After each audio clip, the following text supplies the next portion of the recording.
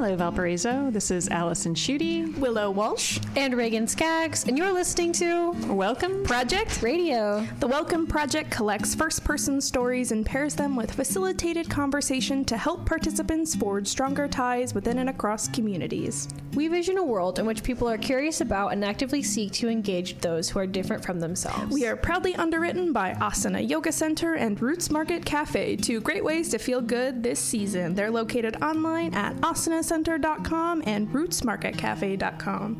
And thanks to Kelly and Michael Marachna, who believe in supporting diversity, learning, and growth. Theme music is provided by WVLP's very own Paul Schreiner. Thanks, Paul. Today, we're bringing you two stories from the Welcome Project's archive. They're titled Responding to a Report and Barrier Number One. And these stories are actually both by Michael Brickner, who was the Valparaiso City Chief of Police. I'm not sure how long he was in there for, but these stories were both taken in 2013. Yes. So what made you choose these stories? Well, I was looking for things we haven't talked about. That's true. And we actually have never heard from a police officer, as far as I know. Which is bananas. Like, I feel like we've talked about that topic before. Like, how did we not? Yeah, and I think sometimes the stories get a little bit lost on the website once they've been posted.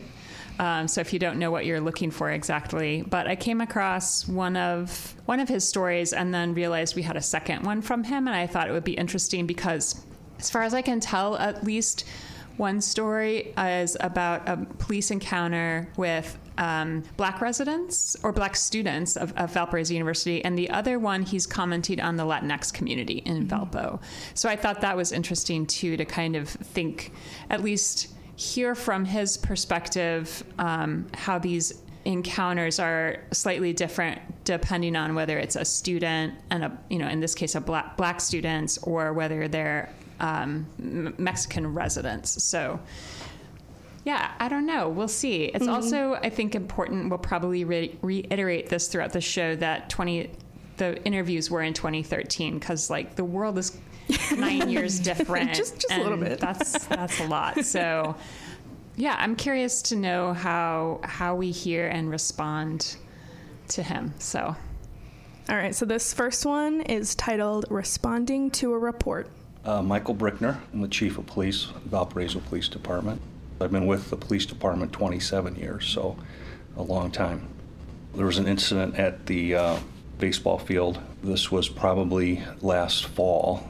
There was an email that was going around where I think students had emailed somebody at the university and described this incident. It was never reported to the police department of improper behavior by any individuals or any of our officers. It was through an email, and then, make a long story short, I found out that this happened, but it was maybe a month or two after it had occurred.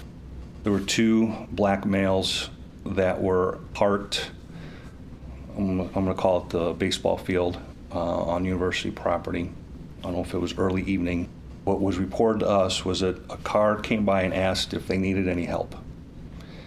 It was civilians, just a regular car. And the answer they received was there were some vulgarities and profanity said, and basically said, no, get out of here, we're fine, or something to that effect. Well, what exactly was said there, I don't know. This is just what was reported to us, because that car then came to the Valpo Police Department.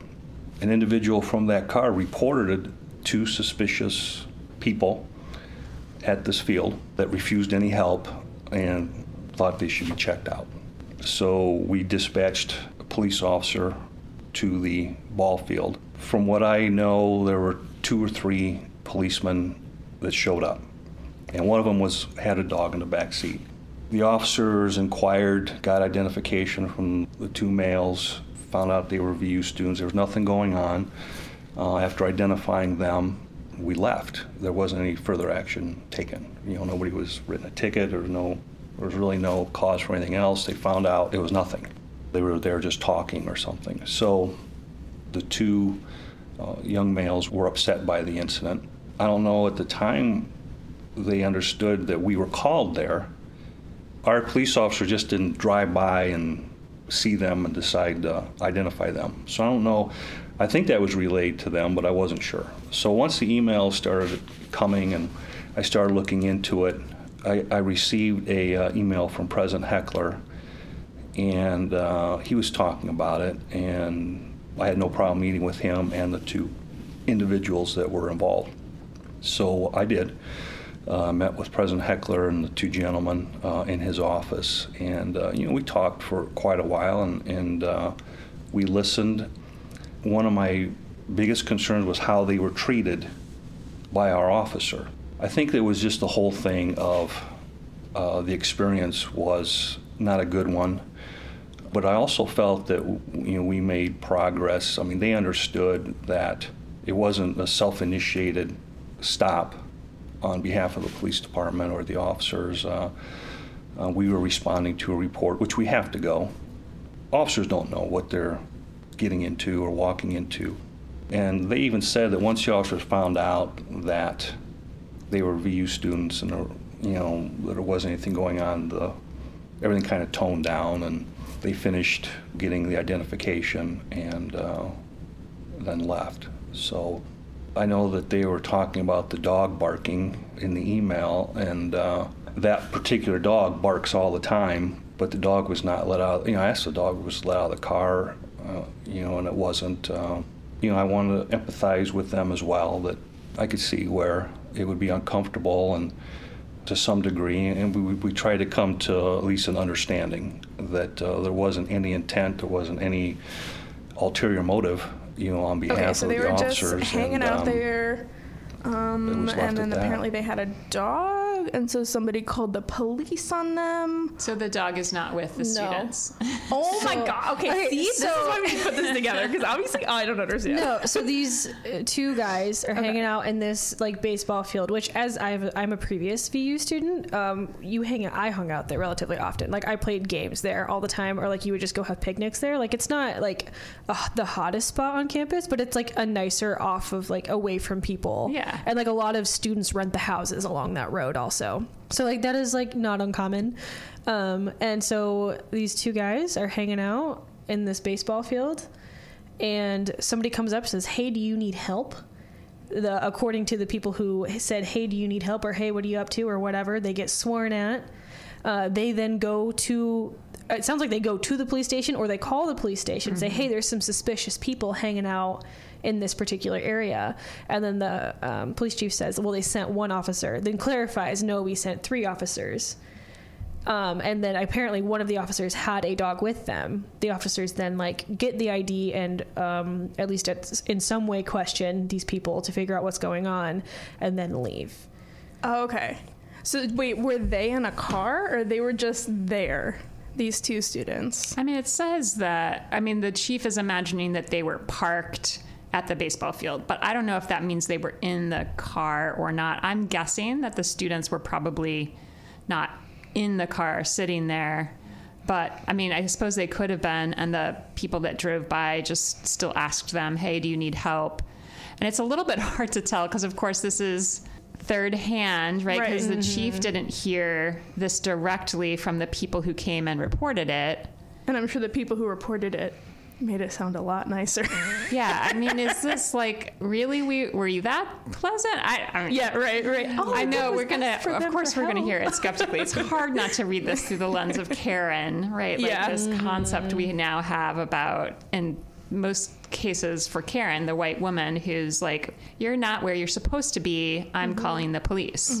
So it has that resonance to me, which I don't know if that's 100% fair or not, but yeah, so it does seem self-reported. The people that went to the police were we were nice and they were mean, and that makes us suspicious. And definitely white, because I feel if that sounds like white people behavior. I can't think of non-white people being "I'm gonna go tell the police on you." It's possible. It is possible. It does feel unlikely.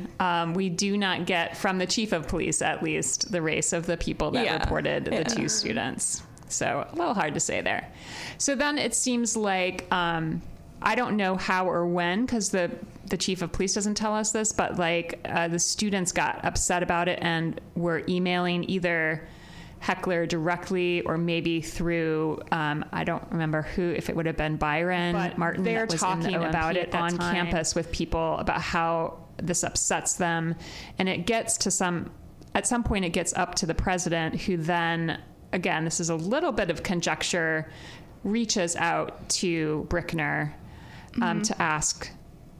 to talk about what's going on. And I think we also don't know here if the meeting that's called, if that's called by Heckler, or if when Brickner finds out, he's like, hey, this concerns me, can we all meet? But there is finally a meeting between Brickner, the president, and at least the two male students. Whether anybody else was there or not, I don't know. So yeah, that's the rundown. Maybe the other piece that at least Brickner thinks is important is that he wants the students to know that the police didn't randomly stop. Yeah. That they were called and they had to respond because of the report that was called. Yeah.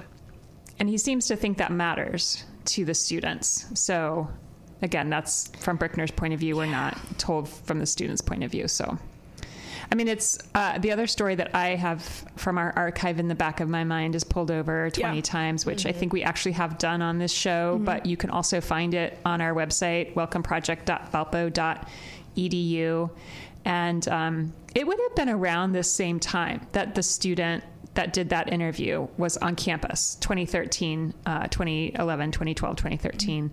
So I think those stories overlap. And in his telling, he was pulled over, and he identifies as a biracial kid from the South Side. That's how he names himself, and talks about being pulled over by VUPD, so the campus police, as well as the city police, always for some kind of trumped up thing that never amounts to anything. So, if other Black students or students of color are having that experience on campus at the same time, and they're talking to each other. Yeah. So there's definitely going to be a certain set of experiences that are informing the Black students and what concerns they have about what happened. Reagan, what's like your first thing that jumps out from his story to you? This might not be nice. I'm a consistency seeker. That's something that's very important to me, and something that that's both a good thing and a bad thing. It's I tend to maybe comb things too much for not on purpose, but the gotcha moments of well, no, you said this, but X happened. So what is really sticking out to me are two things: is him saying we sent an officer, and then that turning into 3 officers, which means a minimum of 2 cars, potentially 3 separate vehicles showing up. That is to me, that's a very big discrepancy, and that's very notable. And then the additional thing of the dog, this dog always barks. And this officer just brought the dog. I love dogs. I love animals. Police dogs have a very, very interesting history and current moment. And I don't appreciate the minimizing here of the impact of a barking, very likely German Shepherd in the back of a police officer's car. One, from the general understanding that shouldn't be happening. Yeah. Just straightforward, that should not be happening. And 2, which part? Just the dog? This dog barks all the time. Yeah, it's like a working dog. Like this. This is a working animal. And again, you can say there's a lot to be said about police dogs and how police dogs are both treated and how they are used, both historically and today. But yeah, those are the things that are standing out to me. Yeah, when they minimize it, but it's at the same time, if they chose not to minimize it in that moment, they could be using the barking dog as probable cause to they arrest them. So it's or to at least search their vehicle or search them. And it might not even be their vehicle. We don't know. This is third-hand information. Yeah. We have no idea if they were hanging out in the car. And especially, like, I don't know, as a human person that exists and has, like, pulled over to ask people if they need things, or has, like, given strangers rides when their car is broken down, I don't do that unless I see people, like, working on a car in a place they should not be working on a car. So that is also a little... Or like walking with a gas can. If you're walking with a gas can or something, like, yeah, okay, you probably need a ride to the gas station. Or, like, I've seen there was, like, a family pulled over to the side of the road, and, like, I took the mom and we got some tools, you know, like that. Yeah, absolutely. But for the most part, like, no, people, I don't understand. Why would you stop? Unless they're working on a car in a place they shouldn't be working on a car. But they're in front of houses, so I would assume, as a regular person, like, oh, you're working on your car. I don't know. This story just sounds like it comes from an extremely white perspective. Like, that's all I'm hearing from it. It's like, I don't know. Like, I don't understand. Somebody asked them if they needed help, and then, 3 police officers showed up. Like, what was the big deal? Like, what do you mean, you freaking white person? Like, of course, yeah. Like, in your personal experience, yes, you're going to trust the police more. And again, in your personal experience, it's not going to be a big deal for you if 3 police officers show up to ask you questions. Actually, because you're not going to... probably would feel pretty uncomfortable. I would feel so uncomfortable. But you're going to feel uncomfortable, but like... Chris, who's 27 at like Valpo PD, it's like, Chris isn't probably going to kill you because you're like... you're a white lady, you know what I mean? Like, your experience is inherently going to be different in how you see police and the level of threat that you feel. And so for a white police officer, the chief of police, to not understand the level there, to just have like to not understand like what that means to just be needlessly stopped, because I'm sure he's never been needlessly stopped, because also I'm sure he has a little police badge on the back of his car, so people aren't doing that to him. But it's just like you have no idea what it means. And so even though I like that he's trying to empathize with them and agrees to have a sit-down conversation, it still feels completely ignorant to the fact that, like, he just doesn't understand what he did in that situation, like why that was bad for the students. Well, just white perspective. Yes, but to kind of, like, slide in there real quick, this also might be a legal thing that he may not have to do, but is wise for him to do. The follow-up conversation? Not the follow-up conversation, this particular description of the event, or this type of description of the event. So, like, I am with you, Will, but I also am acknowledging that when you are in charge of something like this, and 2013, and with my 2022 eyes, I am thinking of all of the ways in which police stations have been sued, in my opinion, correctly, for overexertion of force or incorrect, like, detainment, or like there's a better word for that. If any of my sociology professors are listening right now, I'm sorry I said that wrong. but like for like detaining people for non-valid reasons, or any of those things, like there have been a rash of civil suit success. It doesn't seem like there's been a ton of, like, criminal court, like, success in this, but there's been a lot of civil suit success where people have been able to sue police departments and get money. That is something. So it might be an attempt to kind of minimize language that would encourage something like that. That's just something to keep in mind. Yeah, the other interesting thing is that I happen to remember is in 2012, President Heckler hosted a diversity summit on campus that was directly involving the city as well.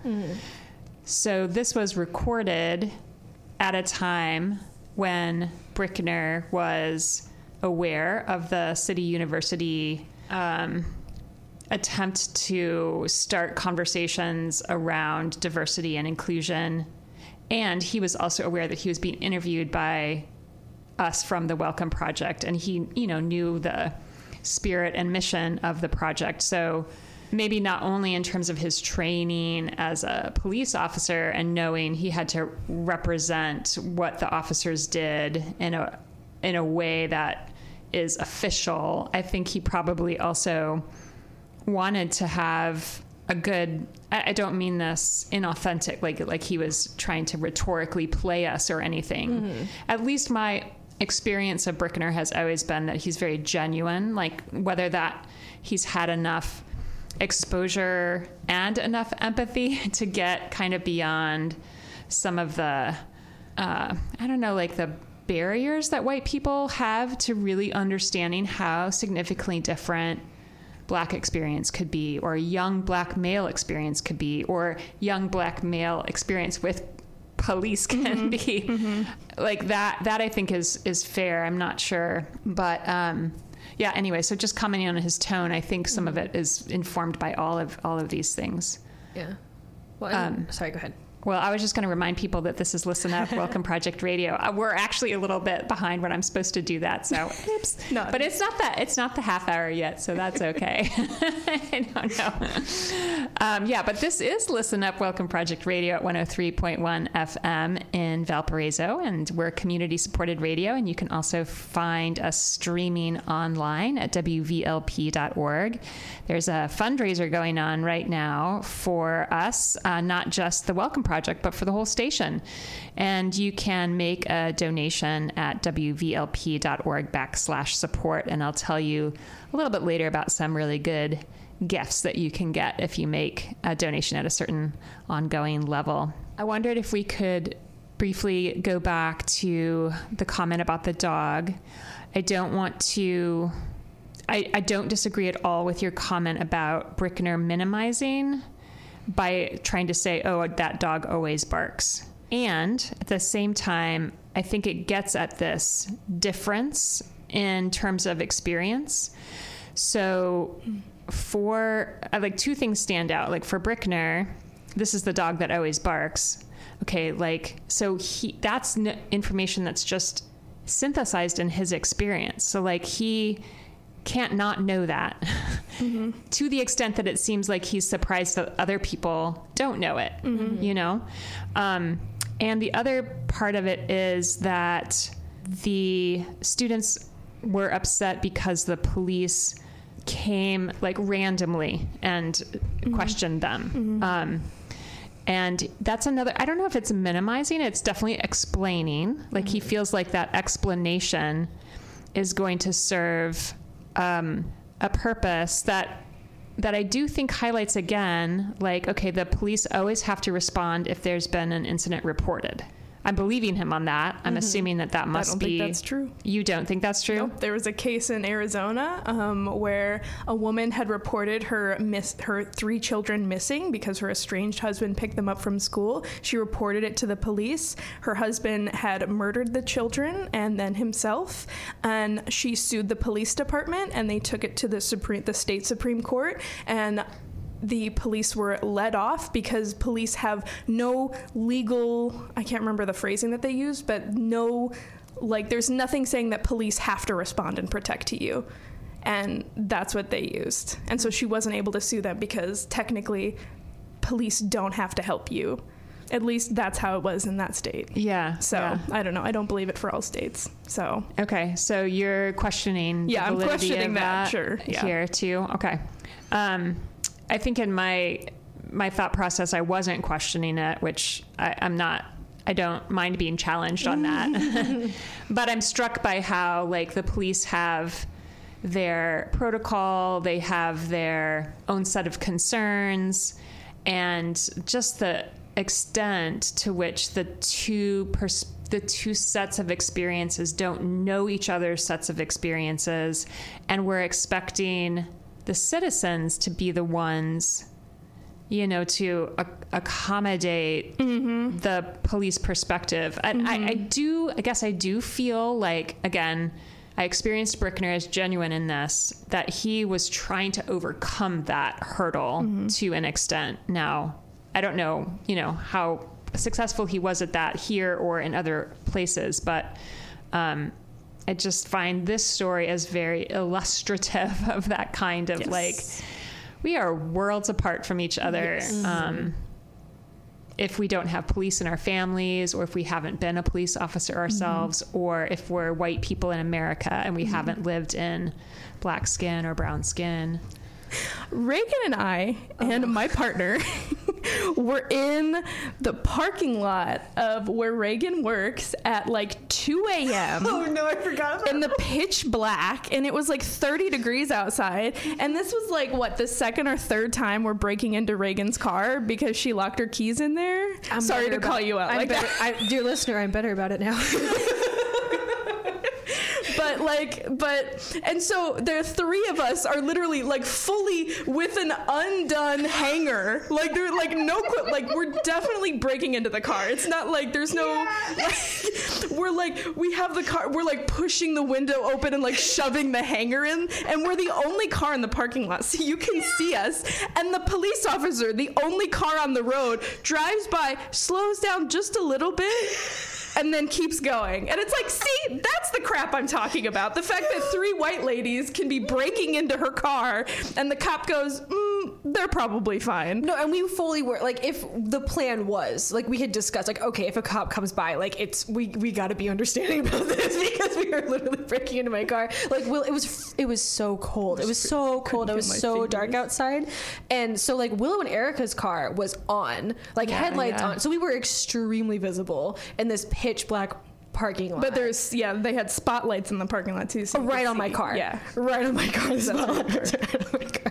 like, so that's what we're talking about. We're talking about that there are three white women could be breaking into a vehicle in downtown Valparaiso in full view and acknowledgement of a Valparaiso police officer and not have him stop out of non-concern. But the fact that a couple of brown students can be vibing in a grass field and need to have three police officers show up to ask them what they're doing. Of course, like, what do you mean you don't see the problem there? Like, I would be, if I was stopped in my vehicle and police came up to me and asked me if I needed something or like to come up and question me, like, you better believe that I will be belligerent because it's like, get away from me. I did not solicit this. Like, Reagan, every time I'm drunk, you do not want me around police officers. I am openly belligerent. Yeah. But it's like, I'm a white lady. Am I going to get taken to jail? No, because we can acknowledge that there's inherent privilege in looking the way I look and interacting with police. So the fact that you can say that we had to report to a call and then not pull us over for breaking into a vehicle, like, come on. Like, where's the double standard there? Just gonna let that soapbox moment stand for a little bit. And now I will do our actual half-hour station break to say this is WVLP-LP 103.1 FM in Valparaiso and streaming online at WVLP.org. This is a winter pledge drive, and we are hoping, dear listeners, that not only our program but other programs you believe are worth supporting with your financial dollars to keep us and other shows on the air. So if you would like to become a sustaining member, which means you make a monthly pledge, if that pledge is $5 a month, you will get Paul Schreiner his couch music CD. That's the guy who writes our theme song. So you know how melodic those tunes can be. What a great cozy way to make some tea and curl up on the couch this winter. At the $10 pledge, you can get a WVLP t-shirt. And if you make a $15 a month pledge, you get both. Yeah. Now that... Pretty good deal. That's a good deal. Twofer. And it's only 50 cents a day. So, really, is this show worth 50 cents a day? Are the other shows on the air at WVLP worth 50 cents a day? I think so. I spend $5 a day on Starbucks. So. Yeah, so see? I mean, where would you like your monies to be going? Bring them on here. Mm-hmm. So go to WVLP.org/support to make your sustaining pledge and become a member today. We would sure appreciate it. Okay, so coming back, we do have a second story from Brickner, but I don't know that, are we done with Are we done with this first one? Maybe it's enough that it would be interesting to try to bring in this second narrative to see if it inflames another soapbox moment from Willow or Reagan. Who knows? Or maybe me. Yeah. Is it possible that Alice and Shooty could have a soapbox? Could that even happen? I don't know. Okay, let's do it. Let's play the second story and see what you all think of this. So this is called Barrier number 1. Michael Brickner. I'm the chief of police of Valparaiso Police Department. I've been with the police department 27 years, so a long time. I am pretty much a Valparaiso born and raised person. Went to school at South Haven Elementary School for a few years. I did go to Chesterton High School and have lived in Valparaiso or the surrounding area of Valparaiso practically my entire life. I lived in New Mexico for a few years, and my mom is Spanish. Her maiden name is Chavez, and she was born and raised in Lordsburg, New Mexico, which, unless you watch old westerns, would never know where that is. You have a lot of Spanish-speaking people in New Mexico. You know, I was used to that because my mom speaks Spanish, and she spoke Spanish to her brothers and sisters. She came from a family of 9. I wish I would have learned it.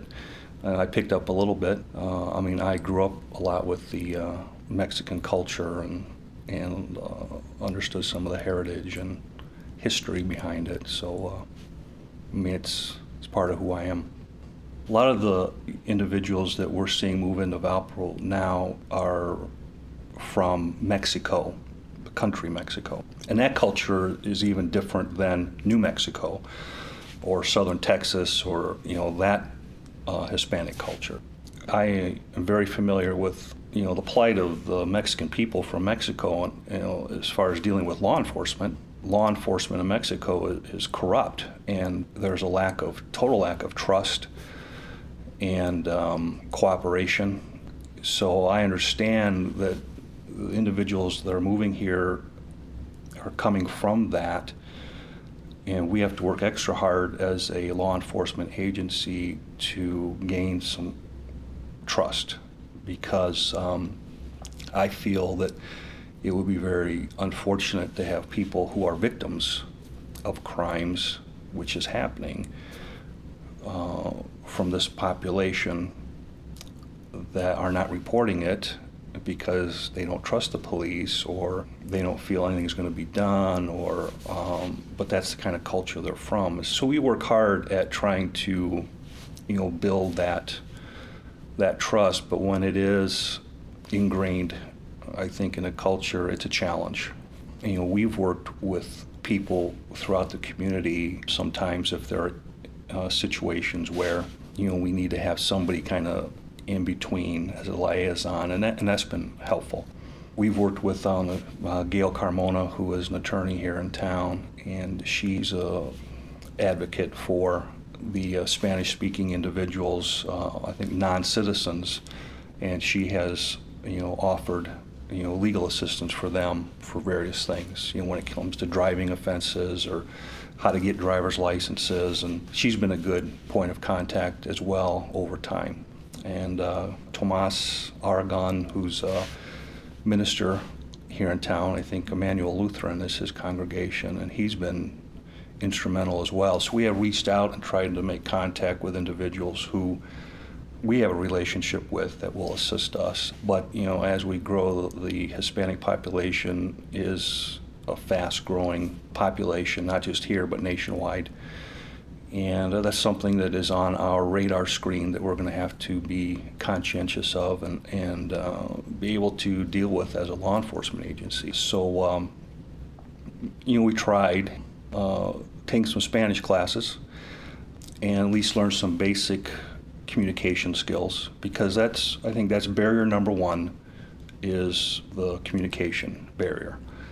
And if we can break through that, then maybe we can get to the next step of at least establishing some rapport or a relationship to where if an individual is a victim, you know, we can at least communicate. We have a list of officers from other jurisdictions as well East Chicago, Hammond, Lake Station, where they have a pretty substantial Spanish-speaking population.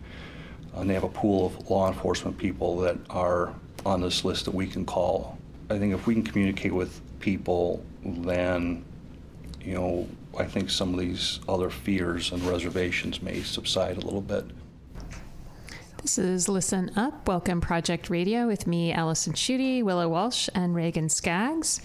And you're listening to us on WVLP 103.1 FM and streaming online at WVLP.org. So today we have been playing 2 stories from the former chief of police here in Valparaiso, the city of Valparaiso, Mike Brickner. The interview was held in 2013. So just a reminder to listeners as we discuss the story that we're cognizant, that 9 years have passed since the time of the interview. So interestingly, in this story, we get a little bit of Brickner's autobiographical background, which I thought was interesting. And I wonder if anything strikes you from this story, either related to that or just his thoughts on the Mexican population in Valparaiso. Reagan, you want to give it a go for the launch? I think this is a much better example of empathy, or the empathy that we would like to see from folks in positions of power, particularly law enforcement, obviously. And I like that, it seems like there has been at least some effort to maybe take some Spanish classes. And I am not fluent in Spanish by any means. But I also like to try and learn Spanish. And especially if you are I was a social worker briefly. And I took a special Spanish class to try to learn the very specific vocabulary that comes with that. So I do admire that, and I do appreciate that, and I hope other people also admire and appreciate that. I do still think that the point is being missed. Brickner or Bruckner? Brickner. Okay, Brickner. He is talking about distrust between police in the U.S. being because of police corruption in Mexico. And one, we're not acknowledging that we have immigrants, particularly in this area, who are from not just Mexico. Like, we have a strong Puerto Rican population. We have a relatively strong Venezuelan population in the area also. But aside from that, it's more than corruption in other countries from the police. It's also because people like to deport and ask questions later, and they like to detain people because they don't speak Spanish, and so they just detain them until they can get somebody who can speak Spanish, and that is terrifying when you don't know what's happening to you. I really do want to. It's a good effort. It's a good thought, but it's a very clumsy first step, I feel. Yeah, and it is a first step. Okay, maybe let's just pick this apart a little bit. All right. Barrier number 1. It feels like language is not the be all end all, that I feel like they're acting like it is. I think you're exactly right, Reagan. It's no, it's what happens when people interact with the police? It's is it a positive experience? Yeah. No. Okay, then people won't interact with you. It's not because at the original country they were in, it's they have a different set of it's what do you mean? It's that could be part of it. I hear you, but in what universe is can we just pull the globe really quick? It's whose police force in the world could you identify? And I just feel the fact that people don't know what they're coming into when they come to America, and we have to educate them. It's I feel like people have a solid understanding of how America works just because of how prevalent our media is. But I just it's this is, I just feel this approach, okay, maybe if we just learn a little bit. Again, it's you're right, Reagan. It's missing the whole point of it's not because people don't understand that they don't want to interact with you. It's because they don't want to interact with you because of what you've done.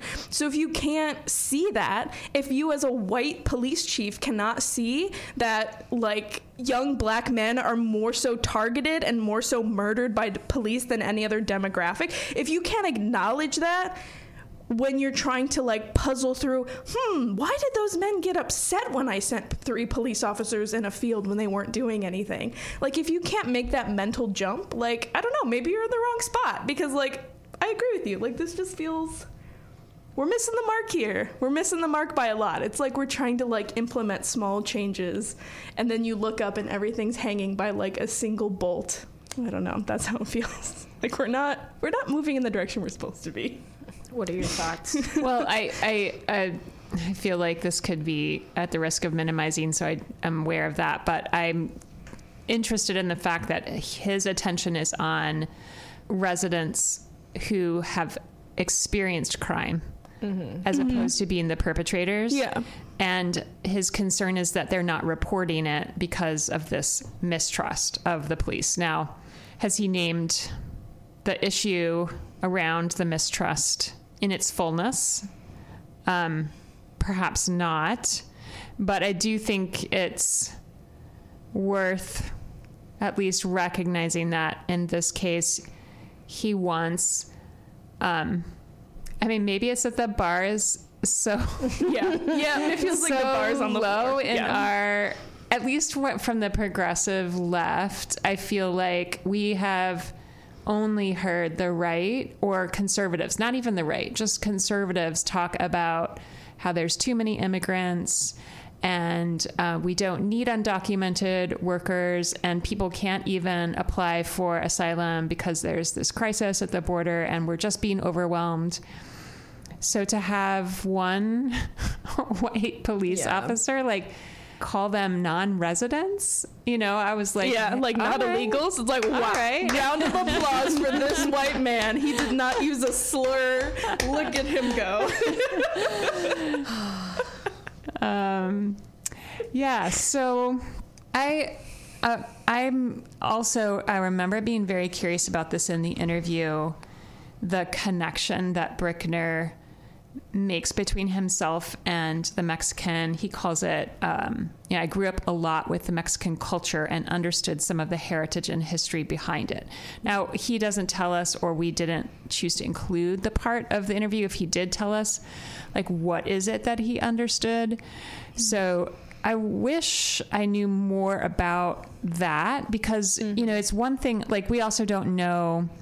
He only mentions his mom as being Mexican. So I guess I'm assuming he has a white father. And we also don't know how much, he says, when he was in New Mexico, at least he was around a lot of Spanish speaking people, but we don't know exactly if that's family or if that's just because the demographic in that region is just so intermingled. But it's a little hard to know which Mexican culture and history is like transmitted by the family, and how intensely and all of that.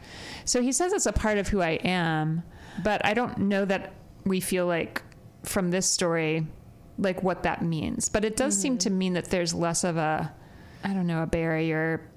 A little bit. Is this barrier number one? This story is called Barrier Number One. It seems like there's less of a barrier for him because he has this personal family connection to this group of Valparaiso residents. Yeah, a little bit more prone to empathy in that way. Yeah. Maybe. Yeah. But I also wonder if it's keeping him from maybe doing some of the educating that he, in fact, needs. I don't know. Oh, like, because he's like, I grew up, I don't need it anymore. Yeah. Well, that's something else. And I didn't mention this before, but like Mexico is huge. And like the cultures within Mexico are huge. And like the way that Mexico deals or doesn't deal, and a lot of other Latin American countries also deal with like indigenous peoples and stuff, is also like a very complicated conversation. So there's also like that front. So like you might know this, maybe your parent was from this particular area of Mexico, or like maybe your parent was maybe of a different class in a particular area in Mexico. And that's going to be a very different experience for a lot of different people, because again, Mexico is huge. This is WVLP 103.1 FM, streaming live online at WVLP.org. And we're in the middle of a campaign to raise money for the station. So if you would be so kind as to go to wvlp.org/support and consider making a monthly donation and becoming sustaining members, we would sure appreciate that here at Listen Up Welcome Project Radio. To your point, Reagan, it's also like, does his mom identify as white? Mm-hmm. Because there would be like the equivalent of, for Americans, what is white, and then there would be indigenous, and then there would be also other, I don't know if it would be like how we brought Africans here. Mm-hmm. So there would be Black Mexicans too. So like, where is the family located racially? And then you said socioeconomically, right? Yeah. And that could mean a totally different history is being told, one that might, in fact, I don't know, like name and emphasize the corruption of police as the problem, not looking at other sort of ways that police encounters happen depending on where you're at in Mexico, what your demographics are as a Mexican citizen. Yeah, so I think that's probably important to remember too. I mean, even now, like, we're constantly being reminded in liberal media that there's no homogenous Latinx community. Yeah. Like that like Latinx like label is like not purely a US like how it's thing, even but hard it to is, say like. Yeah, it's just not true to form. It might be not purely an American thing, but it's more of an American thing than it is like a Latinx thing. Other things about this story that stand out to you? How do you respond to or react to the fact that the police is relying on community members like the attorney, who's the advocate, and the pastor? Does that feel appropriate, in line? Is it kind of outsourcing some of the work that maybe the department really needs to focus on themselves? I feel like it is more outsourcing. I also, as somebody who has had interest in working in helping careers in public service stuff, my first question is like, well, are you paying them to do this work? Because the money does not make the world go round, but it certainly helps, especially like, I don't know this particular attorney, but I know if this person is a defense attorney, she's not making very much money. And pastors and ministers, I think it can really vary depending. I don't know. So, but that's my first concern is, are these people getting paid? The answer is probably no.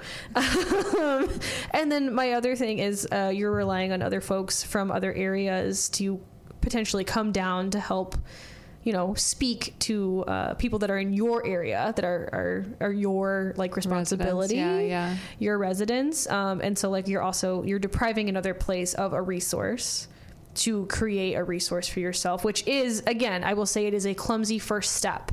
It is something. I'm not trying to again, this is 2013. I don't know, but hopefully they've upped their game a little bit. But it's a clumsy first step. It is a first step. I want to give any type of props I can for a first step.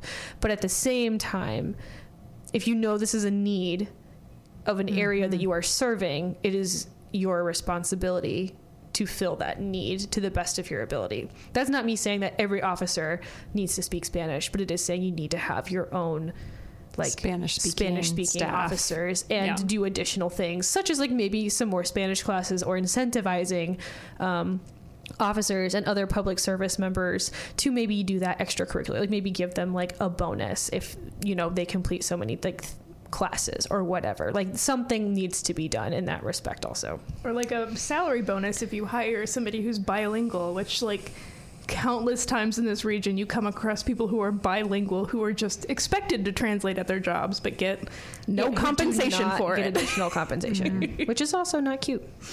But it's like, okay, so it's like you've identified Spanish speaking as something that's important. So what was the school that had like a partial day during the week that they would do Spanish classes? It's by Kirchhoff Park. Yeah. I can't think of what it is. You know what I'm talking about, though, right? I do. Is it? I want to say Lakewood, but that's like totally not right. But it is this. It is the school, the elementary school right by Kirkhoff Park. So listeners, you can correct us. It might be Northview. None of us have kids. Email us at.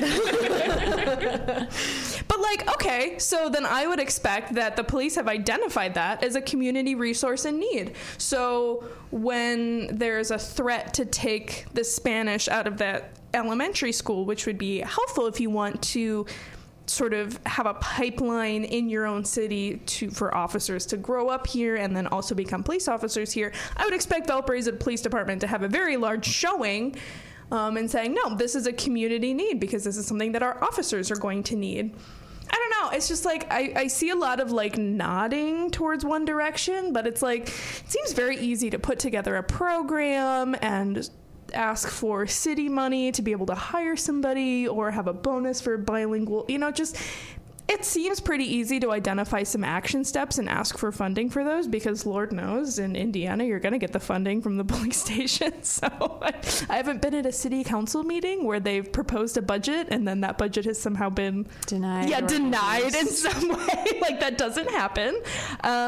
So where were the action steps? And did those things happen or was it just like, I really wish we could like connect with people who spoke Spanish, but like I'm not gonna do anything about it. Like, man, I don't know why those guys were upset that we stopped them, but like I'm not gonna do anything about it.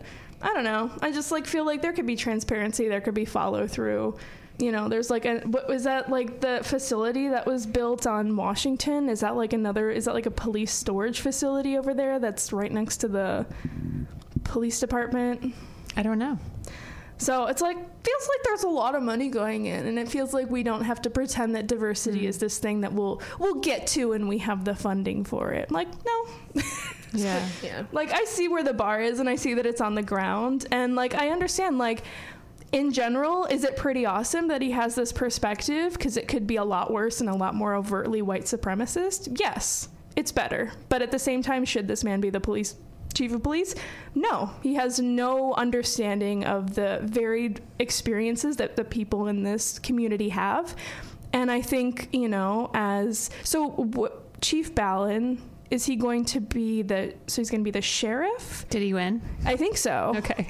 And so does that mean we're getting a new chief of police? Yeah. So I would urge the Valparaiso Police Department to think long and hard about who we put in that position in terms of the fluency they have for experiences of the people of Valparaiso and not just the cis, white, heterosexual, Christian people of Valparaiso. So if you want to tout things, and I know Chief Ballin has done actually a lot of good work, and he's spoken really eloquently about some of the initiatives that are happening at the Valparaiso Police Department, I would urge the follow through to happen, because this is a time where you can make a big change in terms of who is heading and creating the vision and future for your police department.